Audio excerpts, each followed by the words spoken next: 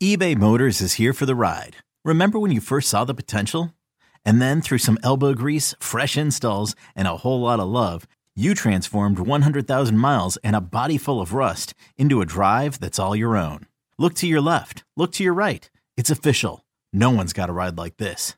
There's nothing else that sounds like, feels like, or looks like the set of wheels in your garage. With over 122 million parts, you can make sure your number one ride or die stays running smoothly. So there's no limit to how far you can take it. Brake kits, turbochargers, engines, exhaust kits, roof racks, LED headlights, bumpers, whatever your baby needs, eBay Motors has it. And with eBay Guaranteed Fit, it's guaranteed to fit your ride the first time, every time, or your money back. Plus at these prices, well, you're burning rubber, not cash. Keep your ride or die alive at ebaymotors.com. Eligible items only. Exclusions apply. This episode is brought to you by Progressive Insurance. Whether you love true crime or comedy, celebrity interviews or news, you call the shots on what's in your podcast queue. And guess what? Now you can call them on your auto insurance too with the Name Your Price tool from Progressive. It works just the way it sounds. You tell Progressive how much you want to pay for car insurance, and they'll show you coverage options that fit your budget. Get your quote today at Progressive.com to join the over 28 million drivers who trust Progressive. Progressive Casualty Insurance Company and Affiliates. Price and coverage match limited by state law.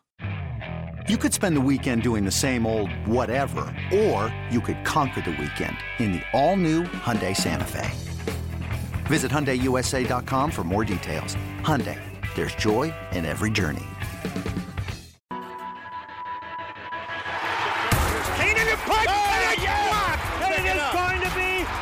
By the Saints for a touchdown! It's your inside pass to everything Saints football. And the kick is good! We'll take you to places most fans never go. We'll watch from 60 to practice, to the sideline, to the locker room, following every twist, turn, and touchdown of the 2022 season. That is going to be a touchdown! Taysom Hill! Taysom TD! Welcome to Inside Black and Gold, brought to you by the Lamarque Automotive Complex. There must be a reason. And that is going to be a touchdown again. And guess who? Mike Thomas.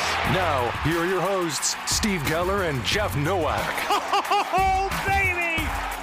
Hey, guess what? What? The Saints won. No way. All right, Saints fans, it's Inside Black and Gold time. Steve Geller along with Jeff Nowak, brought to you by the Lamarque Automotive Complex. There must be a reason. There must be. And Jeff, we have a winning podcast edition to post today. Thank the good Lord. I was so tired of talking about bad football, and we didn't just, that's just a win.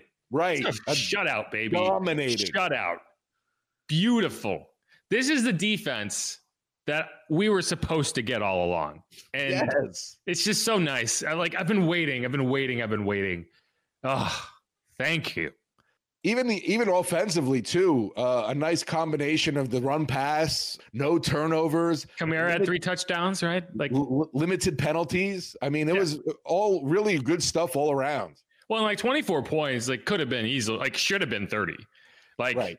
They missed a field goal and they bypassed the field goal late in the game. That's 30. Your offense put up 30 points and you essentially just didn't take the final 6 because you didn't have to.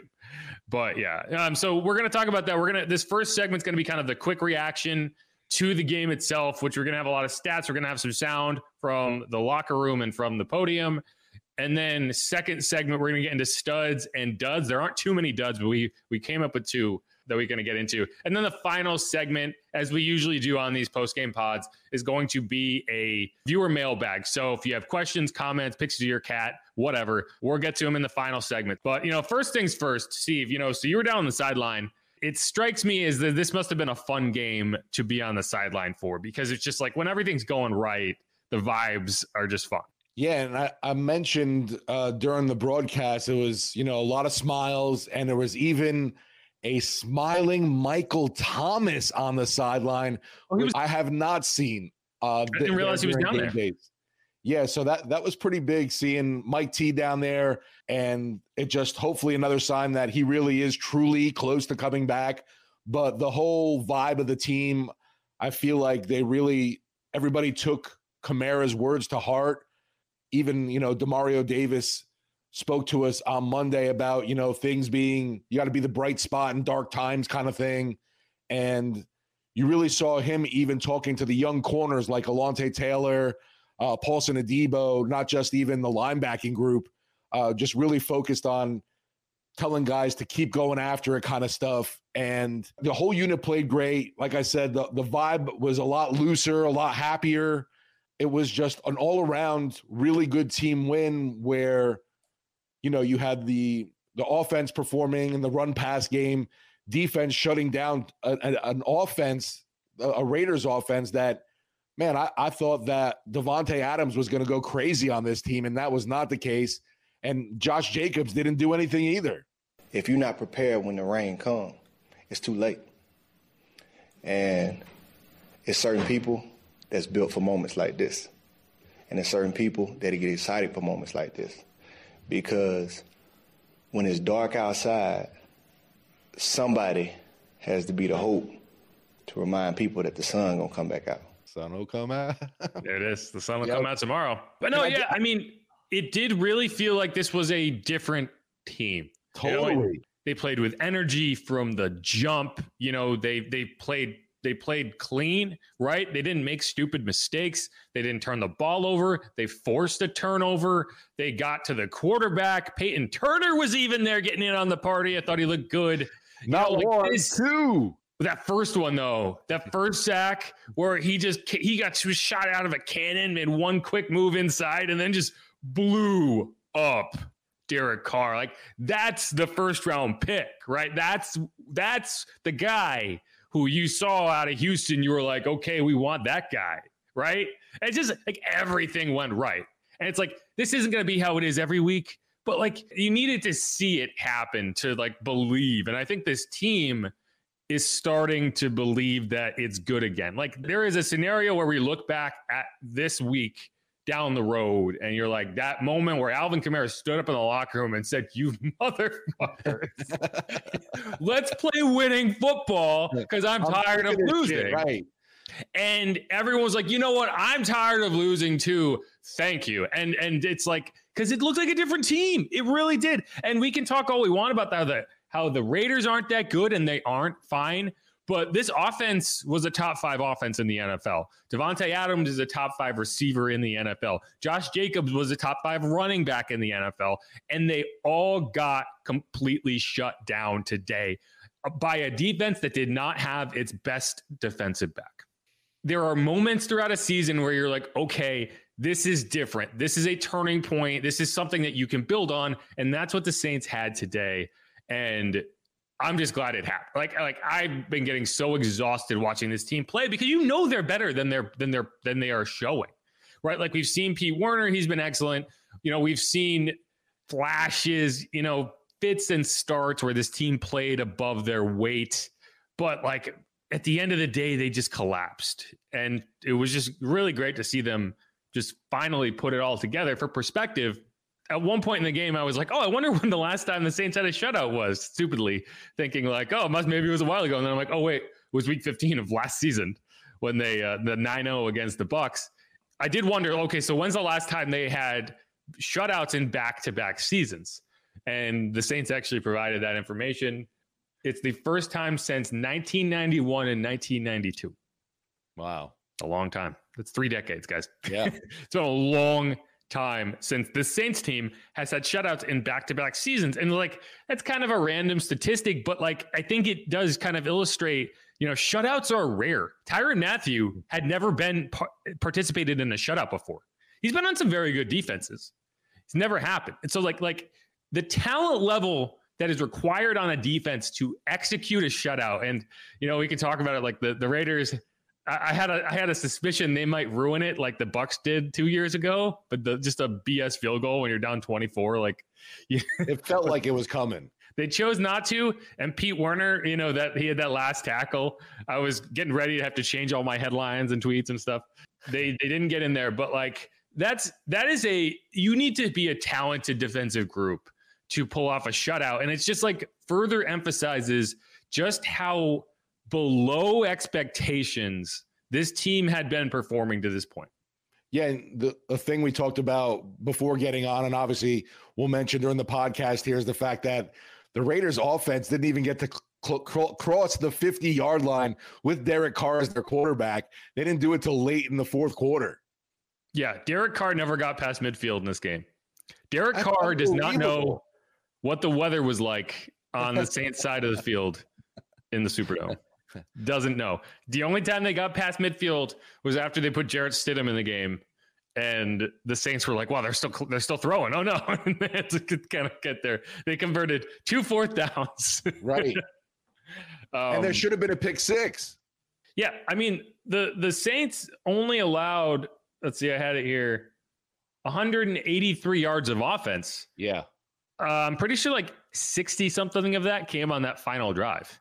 Like.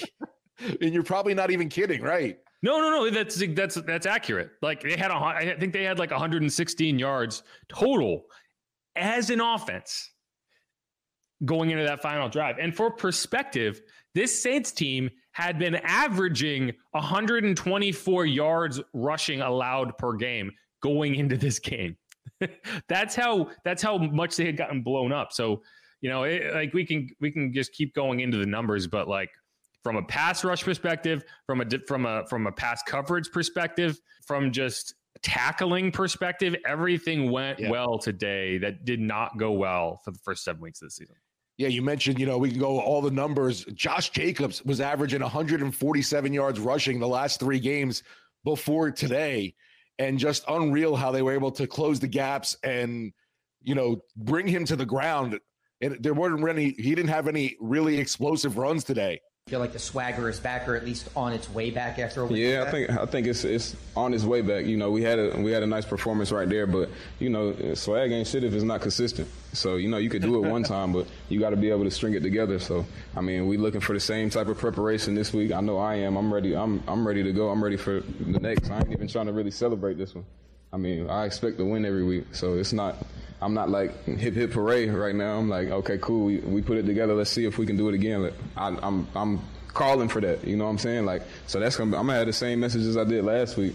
Just because we had a nice game this week, don't mean that it's a fall off or taper down. Like we got to do the same thing next week and the next week and the next week. Put it together. That's really what swag is. Swag is consistency. So one note there, if you heard that like weird noise midway through that quote, it's because Brett Martell from the Associated Press had the mic and he dropped it. Just dropped it. And so like you can hear it, like it's making noise through the speakers. So midway through Alvin's answer, just boom, boom, boom, boom. And Alvin didn't even break stride. That's how much in the zone he was for that game. He was just like, all right. And he kept going. But yeah, I agree with that. Like, it's like, yes, like this was a great game and you played well in every phase of this game. But, it's like, this doesn't matter unless you can repeat it. If this is not a repeatable thing, then we're going to be back right where we were 2 or 3 weeks ago, right? You need to be able to go out and do this week in, week out. Yeah, and it's so been needed, obviously, for the season and just even at home. We've talked about the struggles in the Superdome that have been there of late.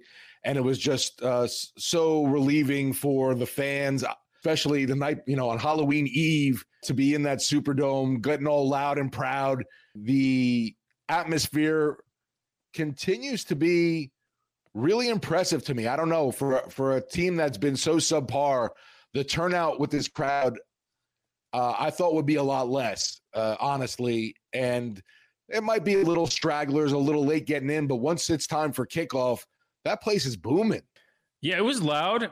There were a lot of empty seats, I will say, because I could see them from the press box better than you probably could from the field level. Yeah, the lower bowl definitely looked jammed. The lower bowl is always full. To me, the lower bowl isn't where you can, like, the lower bowl is going to be full. It's usually the upper deck, especially in the end zones, where you can see kind of the real, whether it's a great turnout or not, because those are the seats that won't get filled when, because those aren't the good seats, right? Those are the cheap seats that you really have to want to be there to sit in, because you don't even get a better shot than you would on a television.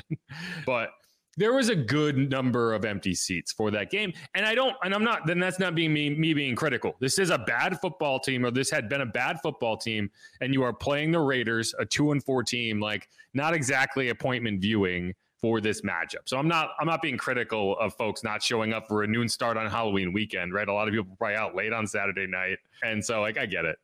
But yeah, I think I don't blame fans for not being ravenous to show up to watch a bad team play. If you play like this, those seats will be filled. And if they're not, if you have a team playing like this, then it is on the fans. But at this point, I'm not mad about it. No, and I love the fact Sin mentioning over there, is it true Sean Payton paid a visit to the Saints on Friday?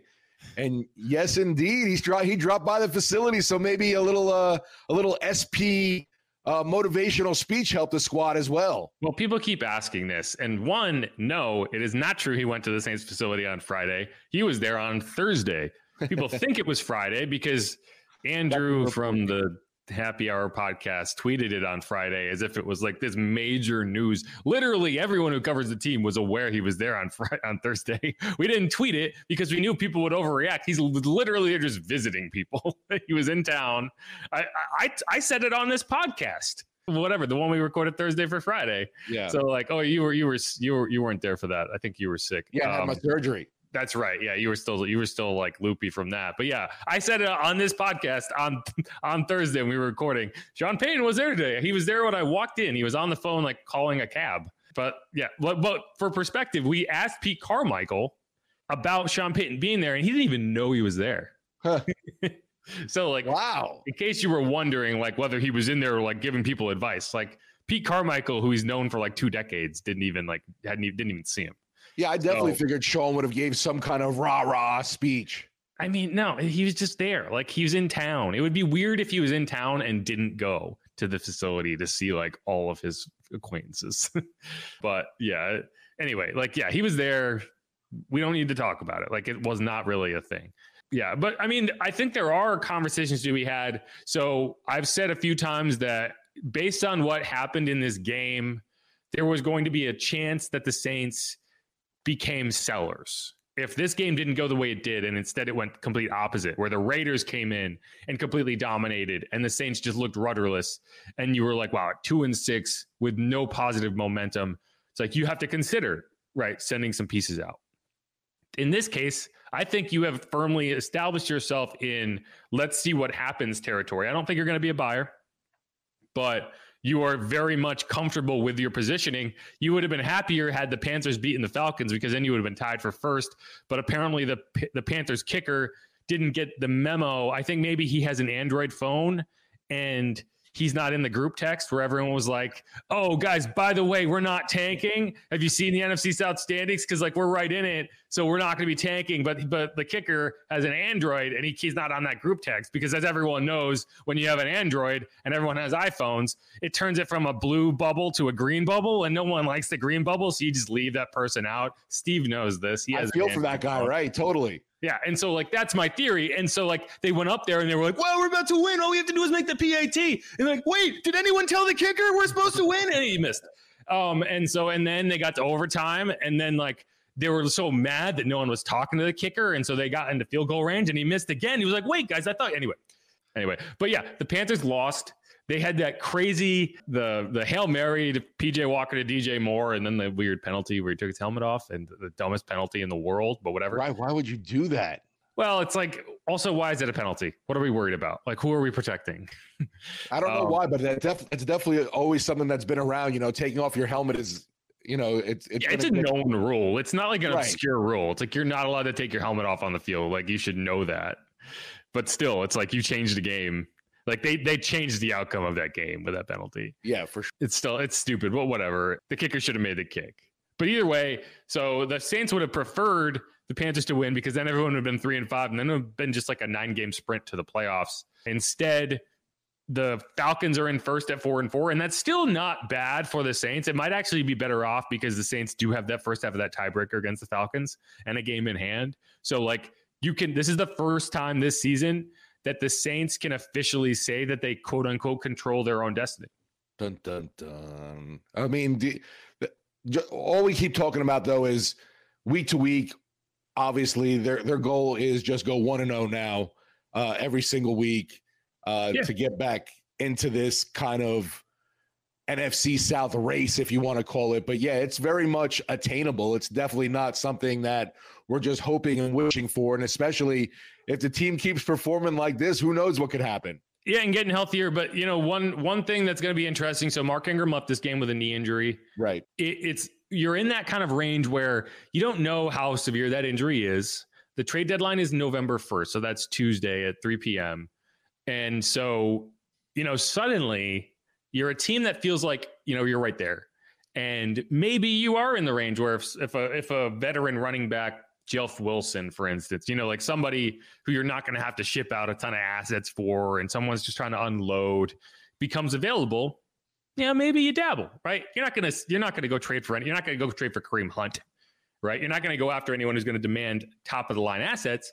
But maybe you are in that range if you're worried that Mark's injury might keep him out a while, because you don't want to overload Alvin the next several weeks just because you don't have a reliable. You saw Dwayne Washington in there for a couple of carries today, but it's going to be interesting. And one thing that Alvin was asked about today was like, have you heard about all these trade rumors? And here's what he had to say on that. Hey, Alvin, how much, if at all, do you pay attention to stuff that's on social media as far as rumors and all that stuff?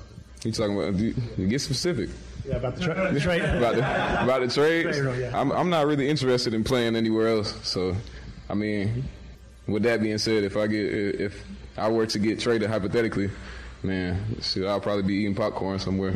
But I don't really pay attention to it too much. My friends and stuff send it to me. I'm like, man, I know this is not true. I don't want to ask you because I don't really talk about football. I don't watch football too much. So when something like that come up, it's either my mom or like my friends, like Tone Chip, like my boys, they hit me and they be like, man, what's up with that? I'm like, bro, I'm not worried about none of that. And they're like, yeah, I know you're not. Just keep doing your thing. So, if I were to hypothetically get traded, I'll probably be eating popcorn like in Texas somewhere, Andy Dalton house or something. I don't know. What does that even mean? I don't know, but that was his gift to the response to all those rumors, was the Michael Jackson in the movie theater eating popcorn. So I guess that's where it comes from. I think that is what he's referring to. It's like he's just going to be sitting in the back eating popcorn, but like I don't know why he's hanging out at Andy Dalton's house in Texas. Like so random, but good for him.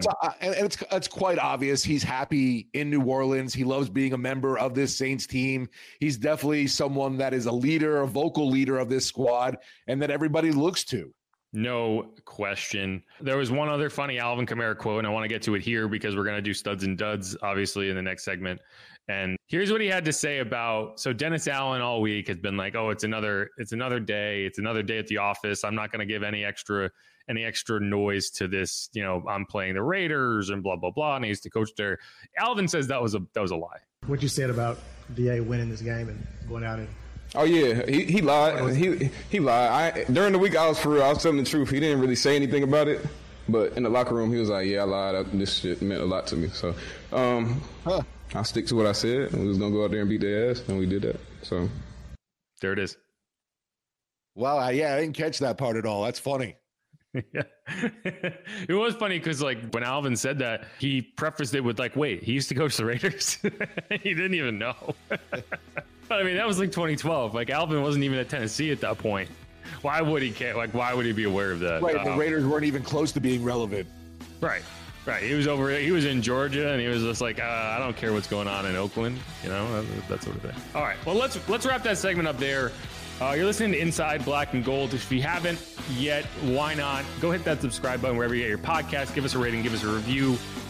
Subscribe on YouTube at WWL Sports, and do all that stuff. We're going to come back with our studs and duds, mostly studs, from this game, from the shutout, 24-0, Saints over the Raiders. Let's get to it.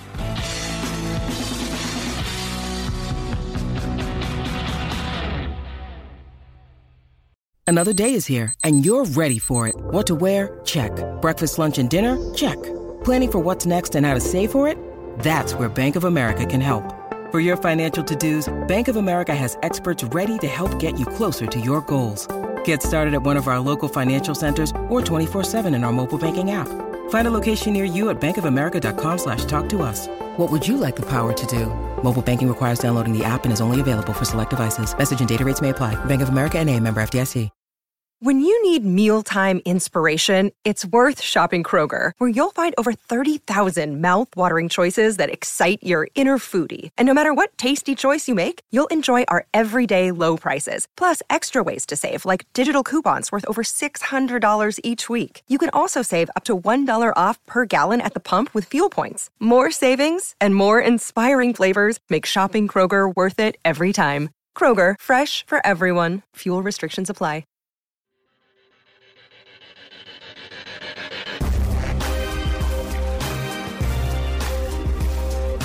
And we're back here on Inside Black and Gold. Make sure to hit that subscribe button wherever you get your podcasts. If you have not already given us a rating and review, if you're listening on Apple Podcasts especially, go do that. Hit the stars, however many you think we deserve. I think we're 5-star type people, but maybe you disagree. I don't care. Maybe review too if you feel like that sort of thing. But for this segment, we are going to get into the studs and duds from this game. And then for the final segment, we're going to get into some comments, questions. But first, we're just going to kind of go through. Obviously, there's going to be a lot more studs than duds, but we have come up with 2 duds for this game. And so I want to start with that because I want to do a lot more talking about the good stuff than the bad stuff. So let's get the bad stuff out of the way early. And so my dud for this game, and it's a little unfair, but at the same time, it's not, is Will Lutz. You can't be missing chip. I don't know if it's a chip shot. I think it was about 40 yards, but that kick before halftime, we don't talk about it because the Saints won 24-0.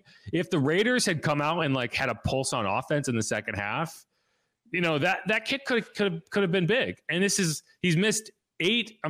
has made 8 of 11 kicks from 20 to 49 yards this season. He has made 3 of 4 kicks from 50 plus. So he actually has a better percentage from 50 plus than he does from inside 50. He's like a basketball player that shoots a better percentage from the 3-point line than the free throw line. And that's a problem. Will Lutz is a great kicker. I love Will Lutz, but he can't be missing those kicks. And so to me, that puts him firmly on the dud line on a day where almost everything went right. That was one thing that went wrong. It was definitely surprising to see him, I guess you would say, push that one to the right.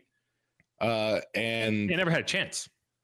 No, and you got to wonder about his short-term accuracy, I guess, your short-range accuracy right now, because like you mentioned, his longer-range stuff has been dead on. It's just so odd. Yeah, I think it's he just loses focus because it's so simple that it's not he's not. I don't know. It's weird, but those kicks you have to make. That's the funny thing. It's those long range kicks you're not banking on because you're okay, the percentage should be lower, and if you miss them, it's not the end of the world. But those shorter kicks, there's a reason the Saints didn't press harder to get into the end zone. Yeah, is because you have a guaranteed 3 points, and that has to be a guarantee. If it doesn't feel like a guarantee, then you're back where you were last year. But that's a problem to me. But it's not a huge problem because Will Lutz will figure that out. But to use another sports analogy, it's kind of like when you have a closer in baseball and you bring them in the 6th inning and you're up by 4 and they just don't have that kind of closer pressure on them and they kind of just don't look the same. That's kind of how I feel about Will Lutz. I'm more comfortable sending him out there for a game-winning 58-yarder than I am for a 36-yarder right before halftime. Yeah, I'm curious. I'm trying to find where his percentage ranks amongst the NFL kickers currently. Well, he's actually 73% heading into today. That's kind of low. No, he hasn't been bad, but he hasn't been hasn't been elite, right?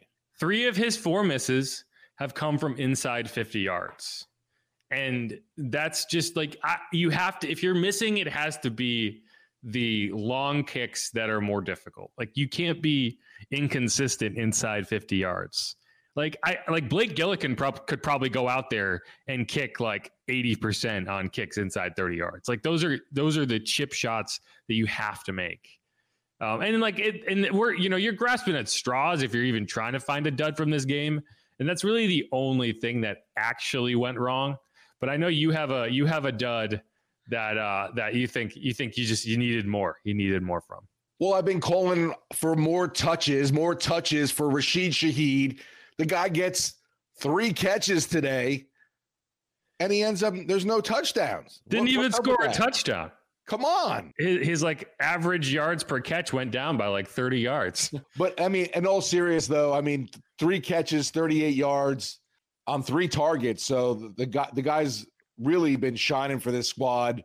And even in the kick return game, I think he added 15 more yards in return for return yards. Nothing too outlandish there, but yeah, he still hasn't broken anything, but he's consistent. You know, he hasn't fumbled, right? Like he's getting you positive yards in the return game. He did have that. He had one catch for 30 yards. I think it was the first touchdown drive. And like, so yeah, that's good. You know, like we're joking, like he obviously still had an impact, and it was nice to see him get those additional touches after the big play, right? That's been the big criticism is, you know, he gets that one big long play and then he never is heard from again. So it was good. I think that Pete Carmichael has heard the criticism of that. Like there's a lot of things that you're critical of as a fans or as media that is like just stupid. It's unreasonable, whatever. You just want to complain about something. That was merited, right? Like you have a guy who every time you throw in the ball is catching a long touchdown and running for a long touchdown, and then you just ignore him the rest of the game. Like that can't happen. So they made more of an effort to get him a couple more touches. And, you know, he had one like 7-yard catch, and he had one like 1-yard catch, and, you know, there were bubble screens, whatever. That's fine. You know, like that's what you want to see. And so we're kidding around. He was not a dud in this game, but, you know, see him getting more involved in the offense, obviously, though. I felt like maybe he was the superhuman, and every time he touched the ball, it would go for a touchdown. And so if he touched it 3 times, he would score 3 long touchdowns, and that just wasn't the case. So, you know, that's disappointing. He just ruined his stats for the whole entire year now. Projections. Yeah, that measly 12 yards per catch, you know. Ugh. Okay. So let's go from that. And so, Steve, you know, who would you pick as your first stud from this game? I think the obvious one is, Alvin Kamara for what he did, especially after speaking out so vocally, being so vocal with the team after that loss, saying this team needed their swagger back. So you better damn sure that he's going to come out and have a big outing. And finally, you know, getting into the end zone today was so huge, and not just once, twice, 3 times. Always so impressed with what this guy can do. And he definitely started to look like that Alvin Kamara of old, if you could say, today. So it was his first game with 3+ touchdowns since Christmas Day against the Vikings. That was that 6 touchdown game. But it was also his first touchdown was a good example of, like, you know, if Taysom scored on that first down run, he still wouldn't have gotten that touchdown. And so, like, that's where the vulture thing comes in. Like, so Taysom only ran for 5 yards on 1st and goal and got to the 3-yard line, right?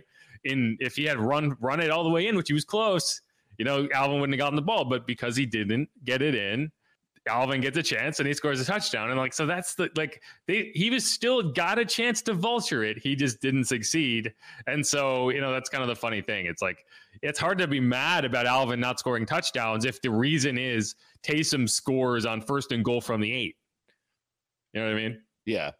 But it's just great to see, obviously, his elusiveness. Yeah, you want to see him involved, right? You want to see him feeling it, right? Because when Alvin eats, everybody eats. And just the 2 of the touchdowns, too, on the receiving touchdowns, they were, you know, kind of question marks on if he got in or not. No. The one where he kind of was like backing in. Well, so they were both choice routes, which is an interesting kind of detail. That one where, so he was close, but yeah, he clearly reached it out, which was just like such a perfect example of like this. He's always in control. Yes. Like he's never out of control. He knows exactly where he is. He needed an inch. He got an inch. That second one was pretty, I mean, he had to break a tackle, but he was clearly in. I don't think there was a question, but no, it was just easy, right? It just felt easy. Like once he kind of like, it's like a basketball player gets a ball, he makes a shot, and then all of a sudden it's like the hoop feels like it's twice as big. You know, that's kind of how it felt like with him.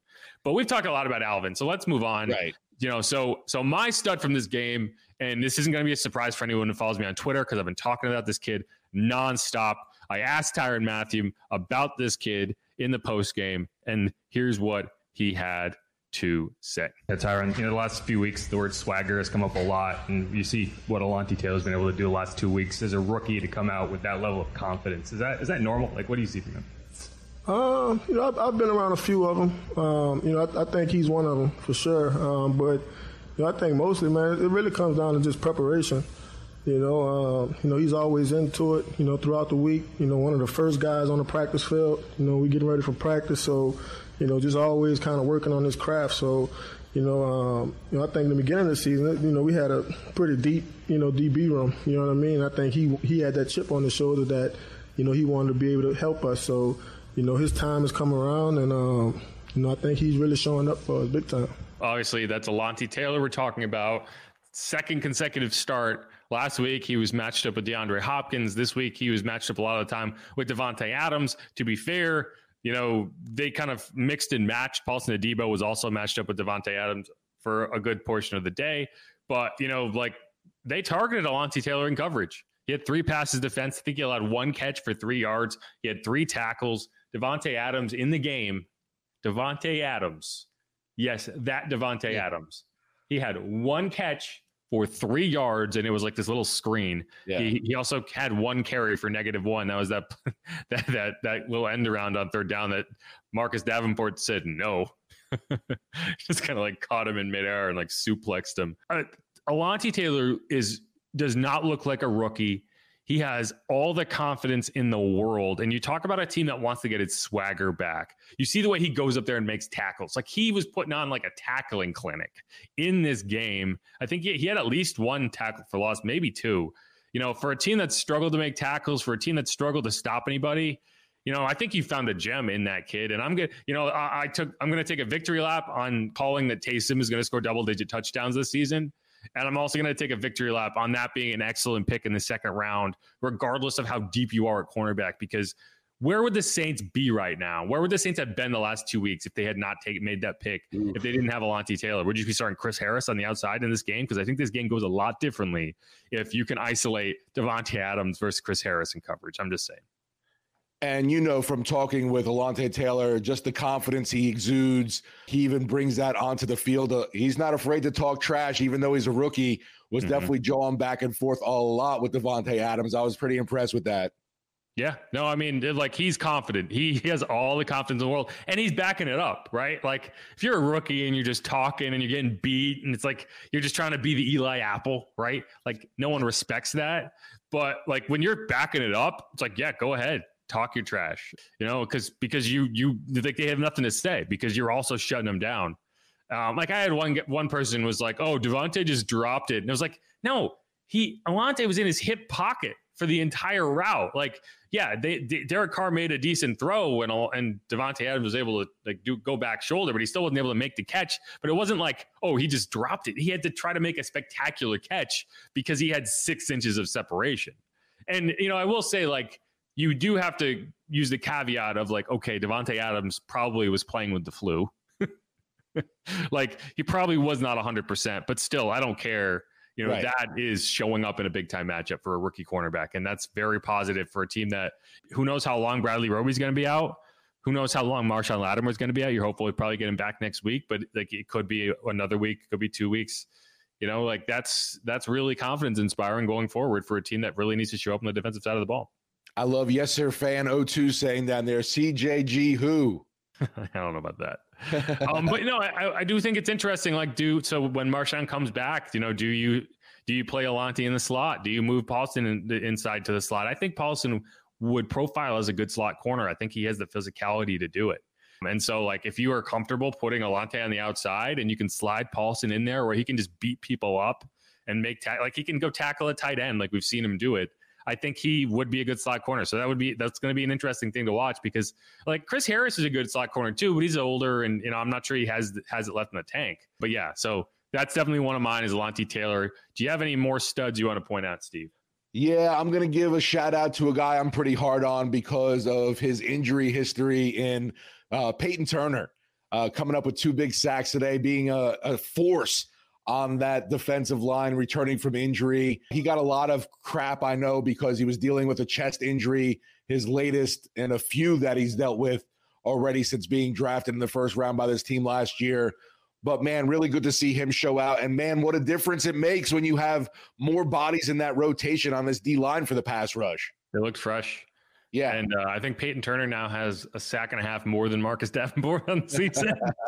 Although in Marcus's defense, he did get a sack in this game, and it got negated by Paulson Adebo holding penalty. So, I think he's still sitting on half a sack.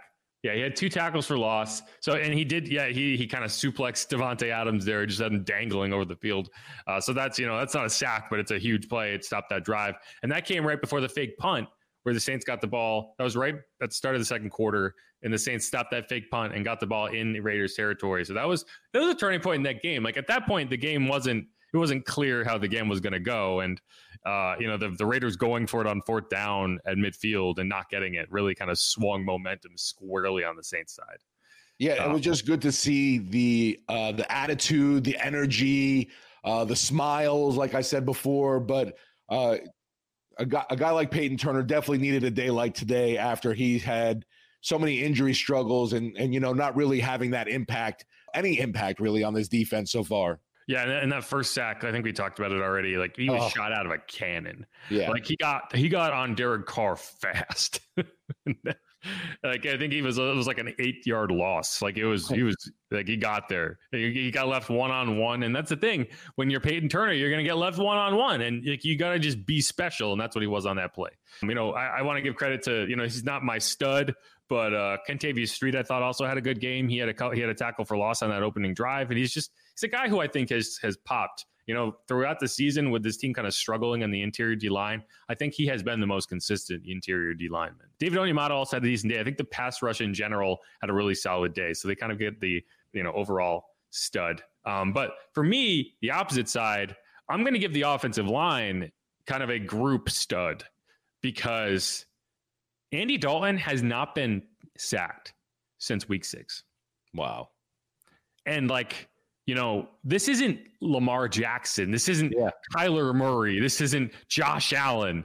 This is Andy freaking Dalton. This is like one of, if you had to pick like the top 5 statues in the pocket, right? Like you would have like Tom Brady, Aaron Rodgers, Andy Dalton, like this guy, like Mac Jones, right? Like these are guys who are not going to outrun anybody. So for him to not get sacked for 2 weeks means that the protection has been excellent. And so, that's a hats off to that group. Like, it's hard to isolate one offensive lineman because it's a kind of a group thing. Like, so you can't really say James Hurst had an excellent day. Ryan Ramczyk had an excellent day. It's always the group either succeeds or it fails together. And I think that offensive line has been excellent. And this is a group that, allowed 10 sacks over the first 2 weeks of the season. Like, they were much maligned early in the season. And so I think them turning it around is a big part of why this offense has been much more productive the last few weeks. And we talked about this on our pregame show before the Saints-Raiders game, the fact that, November's around the corner here, and we're expecting Trevor Penning to be back soon. Saw him walking around in a walking boot and not just on a scooter, as you said before. Like, he's actually putting pressure on that. So more positive news there that this O-line is close to getting one of their key pieces. I don't want to say a key piece, but they're a first-round pick that you're expecting something from. Yeah, no, I agree with that. There's so many things happened that just worked in this game. Even Nick Vannett had a nice catch. Marquez Callaway had a nice first down conversion. Juwan Johnson had a couple nice catches. Chris Olave just did his thing, 5 catches, 52 yards. Alvin Kamara, 9 catches for 96 yards. And so to me, you gave him a dud last week. I'm going to give him an honorable mention stud this week. Pete Carmichael. I think Pete Carmichael was on fire today. Like everything worked. And again, 24 points, they only scored 24 points. It should have been more, but when you're shutting a team out, you have so much, you're just really running clock. And they basically churned the entire fourth quarter, on one long drive that didn't end up scoring because they went for it on 4th down deep in the Raiders territory. I mean, that was it was a 15-play drive. They burned 9 minutes and 15 seconds, went 61 yards and turned it over on downs. Right, that was almost the entire fourth quarter. And it was that's all you were trying to do was one of the best parts about that game was it was one of the fastest games I've watched in a long time. It was over 25 minutes before the afternoon game started, which was great because I wanted to watch them. And so that drive was fantastic. You just kept churning and churning and churning. And in a game like this, it's just like convenience. In a game where it's close, and you probably kick that field goal at the end of it, that is a huge closeout drive. So like, we give Pete Carmichael a lot of grief. He was able to get Taysom Hill involved. He was able to get Rashid Shaheed involved. He was able to get Alvin Kamara involved. 9 catches for 96 yards and 2 touchdowns, right? Everyone ate. There was no one on this team where you were like, oh, well, you should have got him more, right? Even Dwayne Washington got 4 carries. Right. Taysom Hill had 10 carries for 61 yards. Like everything that you want to see in this offense was there. And, for a team that made a tough decision and went with Andy Dalton and was like, finally, we're going with this. That's good. Like, whether you agree with the decision or not, the offense was clicking, and that's what you want to continue. And so that's, I give him all the credit for that. No, and maybe there's something to that too. Like going with that decision of Andy's your guy, it definitely looked like the offense hasn't been bad. Obviously, they've been putting up points and all, but everything just was so much more cohesive, smoother today. They seem to do what they wanted to at will against this Raiders defense. Yeah, no, it looked like a team with an identity, right? Right. Like whether you like the identity, whatever, it was a team that looked like it knew what it wanted to do and it executed, and that's what you want to see continue. So give Pete Carmichael that honorable mention, stud. Anyone else you want to throw in there before we move on? You mentioned Olave briefly. I think he just continues to add to his rookie of the year campaign numbers.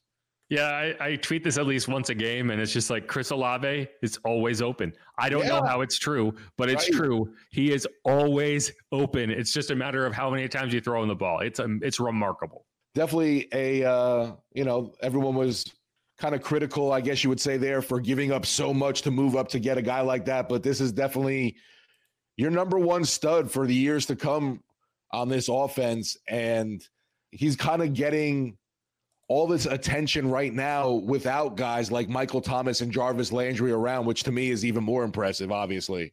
Right. That's the remarkable part is it's like in the first couple of weeks, you can be like, oh, well, they're focusing on Jarvis. They're focusing on Mike. No, he is the guy now. And he is still just wide open all the time. So the next gen stats, Nick Vannett actually had average 4 yards of separation in this game. No, they were not paying attention to him whatsoever. Rashid Shaheed, 6.2 yards. Like he just gets open too. Like he's hard to cover. Chris Olave, 2.21. Taysom Hill, figure this one out. He had an average 0 yards of separation. Wow. I don't know how that's possible. Like he was just getting hugged. Right. The entire way down the field. Like he was like, it makes sense because every time he has the ball in his hand, someone is like literally getting dragged. Chris Olave, it's wild. He's just always open in instances where it's like they should be keying on him. Like he's just that good of a route runner that he's able to create that separation. And so like you kind of look at it, it's like, man, this offense really looks good right now. And if you can get Mike Thomas back, if you can get Jarvis Landry back, right? And you can't focus all of your attention on Olave, like this offense has a chance to be special, I think. I mean, it's just a matter of like, you got to put yourself in position. But no, I mean, there's so many things to like about this game. I think it was like the Saints are very much playing a game plan that's like, okay, if you want to try to beat us with Mac Hollins and Foster Moreau, go for it. Yes. And they tried. It didn't work. But yeah. No, and I actually, in one of my fantasy leagues, I went and put Hunter Renfrow in thinking he was going to do something for me. And yeah, the only thing he did was be the target on that interception, which Pete Werner gets credit for that tip, and Tyrann Mathieu. It's funny, we talked about this, right? We talked about how like we watched all these games and there haven't even been like close interceptions, like balls that got tipped and fell harmlessly to the turf. Like that was one of the first ones we saw this year where it was like that's how interceptions happen. Tips and overthrows. Tyrann Mathieu talks about this all the time. Tips and overthrows. And we just haven't seen any tips or overthrows. So, maybe it's a sign of like the tide turning of like just luck. Yes, I love it. I love it. And the Tide are coming soon to Baton Rouge. So, I see what you did there. All right, let's cut that off there. This is Inside Black and Gold. We're going to come back around and answer some viewer questions that have been pouring in throughout the course of this. Stick around for that.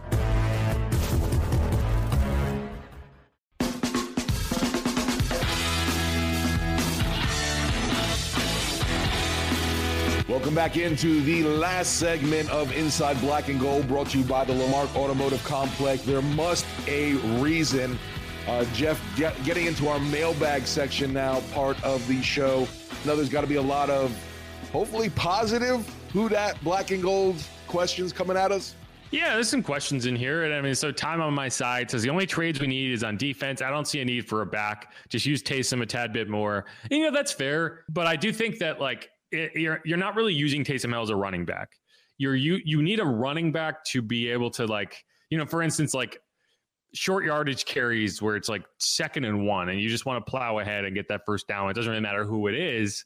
You just need a body there who's going to be able to fall forward. And that's why I think the Saints still kind of kicked themselves that they weren't able to keep Latavius Murray around, because he was the perfect candidate to do that. And so it's if Mark is not available to do that, because I think Mark has been solid there as well, you might need a body, right? And Dwayne Washington might be that guy, but I think you do kick the tires somewhere. Either way, I agree with you. I don't think you need to make trades on defense, though. I think your defense is fine. You just need to get the guys back. You need to get Marshawn back, right? You need to make sure that your defensive line rotation is healthy. But yeah, I don't think they're going to be very active on trade deadline day, but knowing that Mark has an injury and you're going to see what, you're going to get more information about that tomorrow. It's a knee injury. So you kind of, you have to wonder. And if it is more significant, it's going to keep him out a couple weeks. Maybe. That's all I'm saying. But I agree with you. I don't think they're going to be that active. Yeah, and I don't even know, honestly, if this team happened to lose to the Raiders, would they consider themselves sellers? I don't think the Saints looked at themselves at all that way. No, they don't.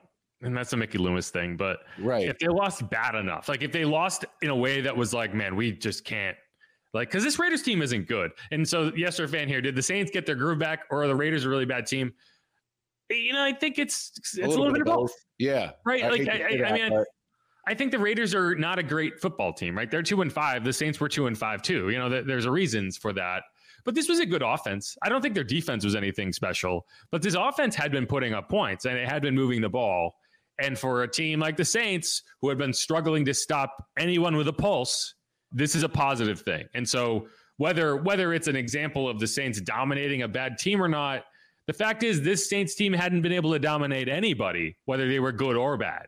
So it's confidence building, and you start to gain a kind of identity of who you are. And so in that respect, yes, right. They did beat a bad team, but they also did it in a way that makes you feel good about the team that you're watching.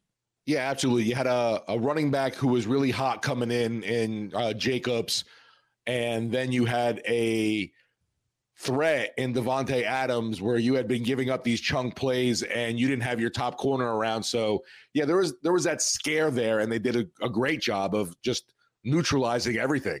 No doubt. Yeah. I mean, again, we talked about this earlier. The Raiders, the Saints didn't just beat the Raiders. This wasn't a situation where it's oh yeah, they beat them. The Raiders turned the ball over in the red zone. They didn't execute. They kicked field goals instead of getting touchdowns. They literally did not get past midfield. Whoop that ass. Until 2 minutes left of the game with Jarrett Stidham, chucking it all around the yard. Derek Carr, the Derek Carr led Raiders offense did not get to the Saints side of the field. That is not okay. Yeah, sure, you beat a bad team.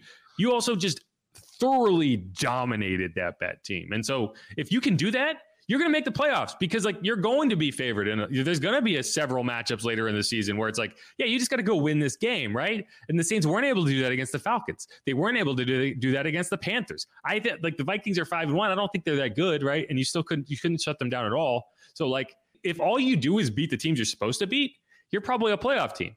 And so if this Saints team only is able to do that the rest of the way, you're feeling better about it. And what's crazy, while I don't feel like they were supposed to beat the Cincinnati Bengals, and obviously they didn't, they did everything I thought right in that game to win it. Except they didn't play defense the way that they needed to. Right, exactly. The offense, and what I was wondering was, okay, is this offense a mirage, right?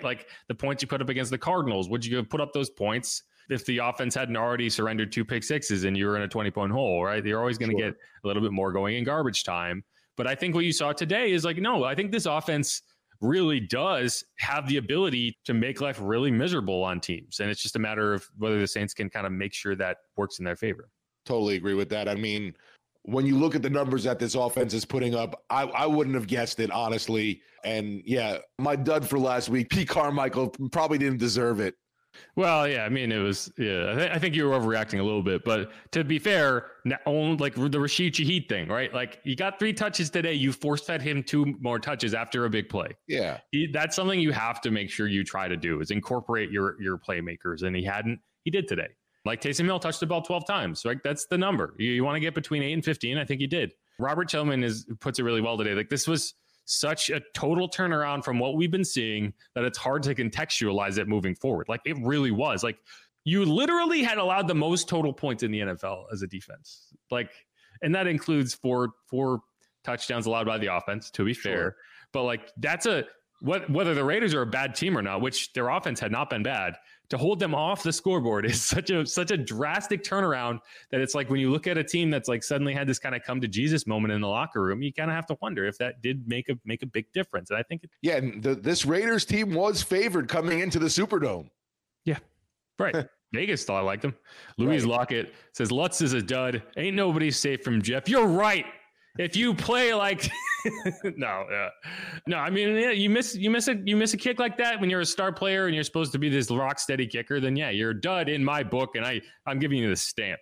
Plus, it was so hard to find the dud this game that, I mean, right. I was desperate. I had to pick somebody. It's called studs and duds, not studs and studs and studs. I couldn't even think of one, honestly. We had to make up one for Rashid Shaheed. Like, we literally were like, can you think of another one? And we were like, okay, we'll go with that, because that was the only thing we could think of. Like, the only person on this team that I could think of that made a bad play today was Lutz. And so we also kind of batted around Blake Gillikin just because his punting hasn't really been up to par. His season has been a dud, but he didn't really make sense today because he didn't have any bad punts today. But like, I don't remember a punt this season where I was like, wow, that changed the game. Like, you pin someone at their own 5. Like, if you go back to Washington last year, I think it was week 6, week 8, week 5. I don't know. The game in Washington, he pinned them 3 times inside their own 5-yard line. Like, yeah, twice that resulted directly in Saints points. Like, those are the type of plays that you would hope for from your star punter. And you haven't seen those. He's made more bad punts, like the Bengals punt that you could argue completely lost him that game. Like, he's had more of those than he has had punts that like flip the field or, set up the other team inside their own 10. So yeah, but we didn't include him because he actually didn't have a bad day. B. Slaughter, the commissioner. I knew Saints could win when I heard Darren Waller wasn't playing. They gave the Saints linebackers a day off. That is fair. The Raiders did not have Darren Waller. They had Devontae Adams recovering from the flu. Like, I think that may have played a role. Maybe he was a step slow, but again, like we said, the Saints defense couldn't stop anybody. So I'll take what you can get. It'll be interesting to see too. It's like so many of these Raiders players, they had a bout of the flu going through that team. So are we to assume that doesn't have any effect on this Saints squad? As it was just wild to think the past 2 seasons of how COVID was handled with everything. It's lunacy. Yeah. It's gonna be funny if like half the Saints roster has the flu next week. That's what I'm saying, right? And then I get it, and then you get it, and then and then we're like, oh, I guess that's weird. It's like, it's almost like that's how the world works. But yeah, Time on my side says he's a fan. He subscribed, so that's nice. Thank you. Appreciate your time on my side. Time on my side. Is that your real name? A couple more questions, and then we'll get going. Been on for a while. You're not living at the Superdome today.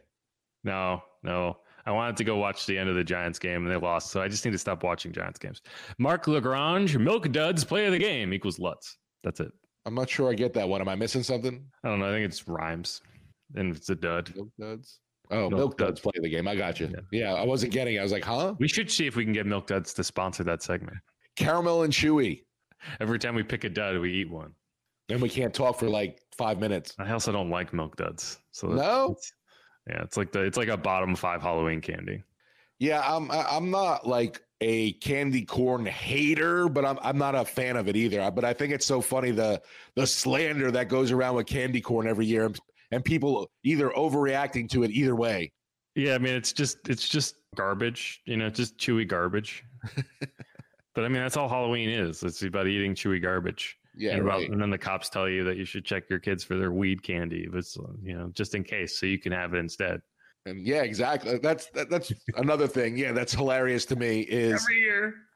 Yeah, people giving their drugs just out to children. In case these people are being real nice and giving your kids all their weed. Maybe they're trying to get them hooked, man. That's the dumbest thing every year. It's so funny because I've worked in news for a long time. This is so off topic, but like every year you see like news outlets fall for these like PSAs. People aren't giving your kids their expensive weed candy. Like they bought it for themselves. If they gave it to them, it's by accident. You should return it. Right. Like, oh, I'm sorry, you guys, you gave us the wrong candy. Do you know how much this one gummy cost me? Right.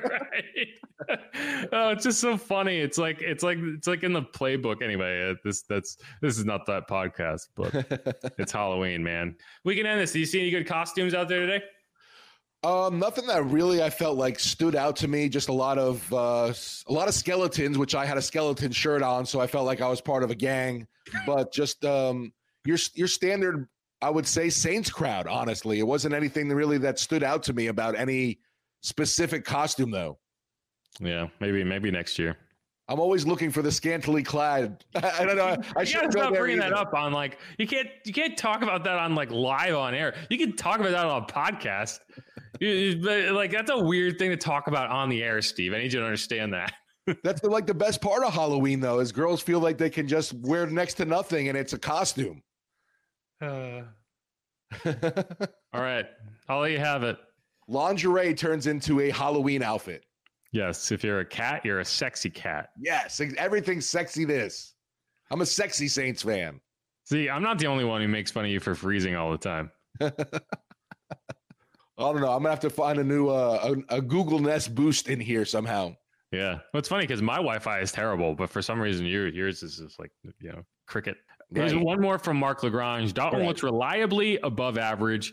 Taysom blend good. I don't know what that means. Need to keep them guessing with pass or two per game. So yeah, like I think he's doing like the Taysom like offensive structure of like what you're doing. Yeah. No, I agree with that. Like Andy Dalton is not going to go out there and bring you back from 3 scores down in the second half, right? But he is a guy who can go out there and trust to run the offense and do what you want him to do and not make any dumb mistakes. And I don't know. Like, I'm not going to sit here and say Jameis Winston couldn't do the same things, but if it's working, there's no reason to change. And I think that's where, if you're Dennis Allen and you were trying to make that decision, it's like, why would you add a variable when you don't have to? And you're averaging 30 points a game and you're feeling good about your offense. And it's just like getting your defense to work, right? Like we didn't see anything different on offense this week. We just saw a defense that held up its end and suddenly you won a game easily, right? And so if you're questioning a lot of the stuff Dennis Allen is doing, I think he was right on in that assessment of like, we don't need to change things with the offense. We need to fix the defense and then everything will fall into place and you have found a winning formula. And I think that's what you have. I don't think you need to see a ton of Taysom Hill throws. I really don't, because teams aren't being able to stop it. Though, like they had nothing for Taysom Hill in the run game. Like he completed one pass for 3 yards. He caught a pass for 11 yards. I think the way he's being incorporated is perfect. And I think you just need to keep doing it. Hopefully, I don't know how they're going to be able to handle Lamar next week. So I think they might take a step back as a defense dealing with that kind of the running aspect, because that's not something you had to deal with this week. But yeah, I mean, that's a bridge you cross at that point. I'm just going to enjoy these positive vibes while I can. Yeah. And talking about positive vibes, I got to say this about Jameis. He's a hell of a teammate because he's been nothing but a great cheerleader on the sideline. Yeah. Such a positive presence there. And it really stood out to me in the fact that, wow, this guy could be pouting on the bench right now. And that's not the case at all. Not even, you would never know. You would have no idea that he has been passed over for a job. And, like you give him all the credit in the world. Like that's not easy to do. Like, no, right. Like, even like I have RBF at the best of times, right? Like, and like you would never have known for an instant that he essentially just got benched, right? And he's standing outside the door, giving everyone high fives and they're way back in the locker room. Like he is doing everything that you could ask him to do. And so like, yeah, I mean, you give him all the credit. I give him all the credit in the world for that. For sure. Absolutely. That's why I said kudos to him as just a teammate and just being a positive influence. No doubt. That is a wrap for another edition of Inside Black and Gold. I'm Steve Geller along with Jeff Nowak, brought to you by the Lamarque Automotive Complex. There must be a reason. There must be. Somewhere.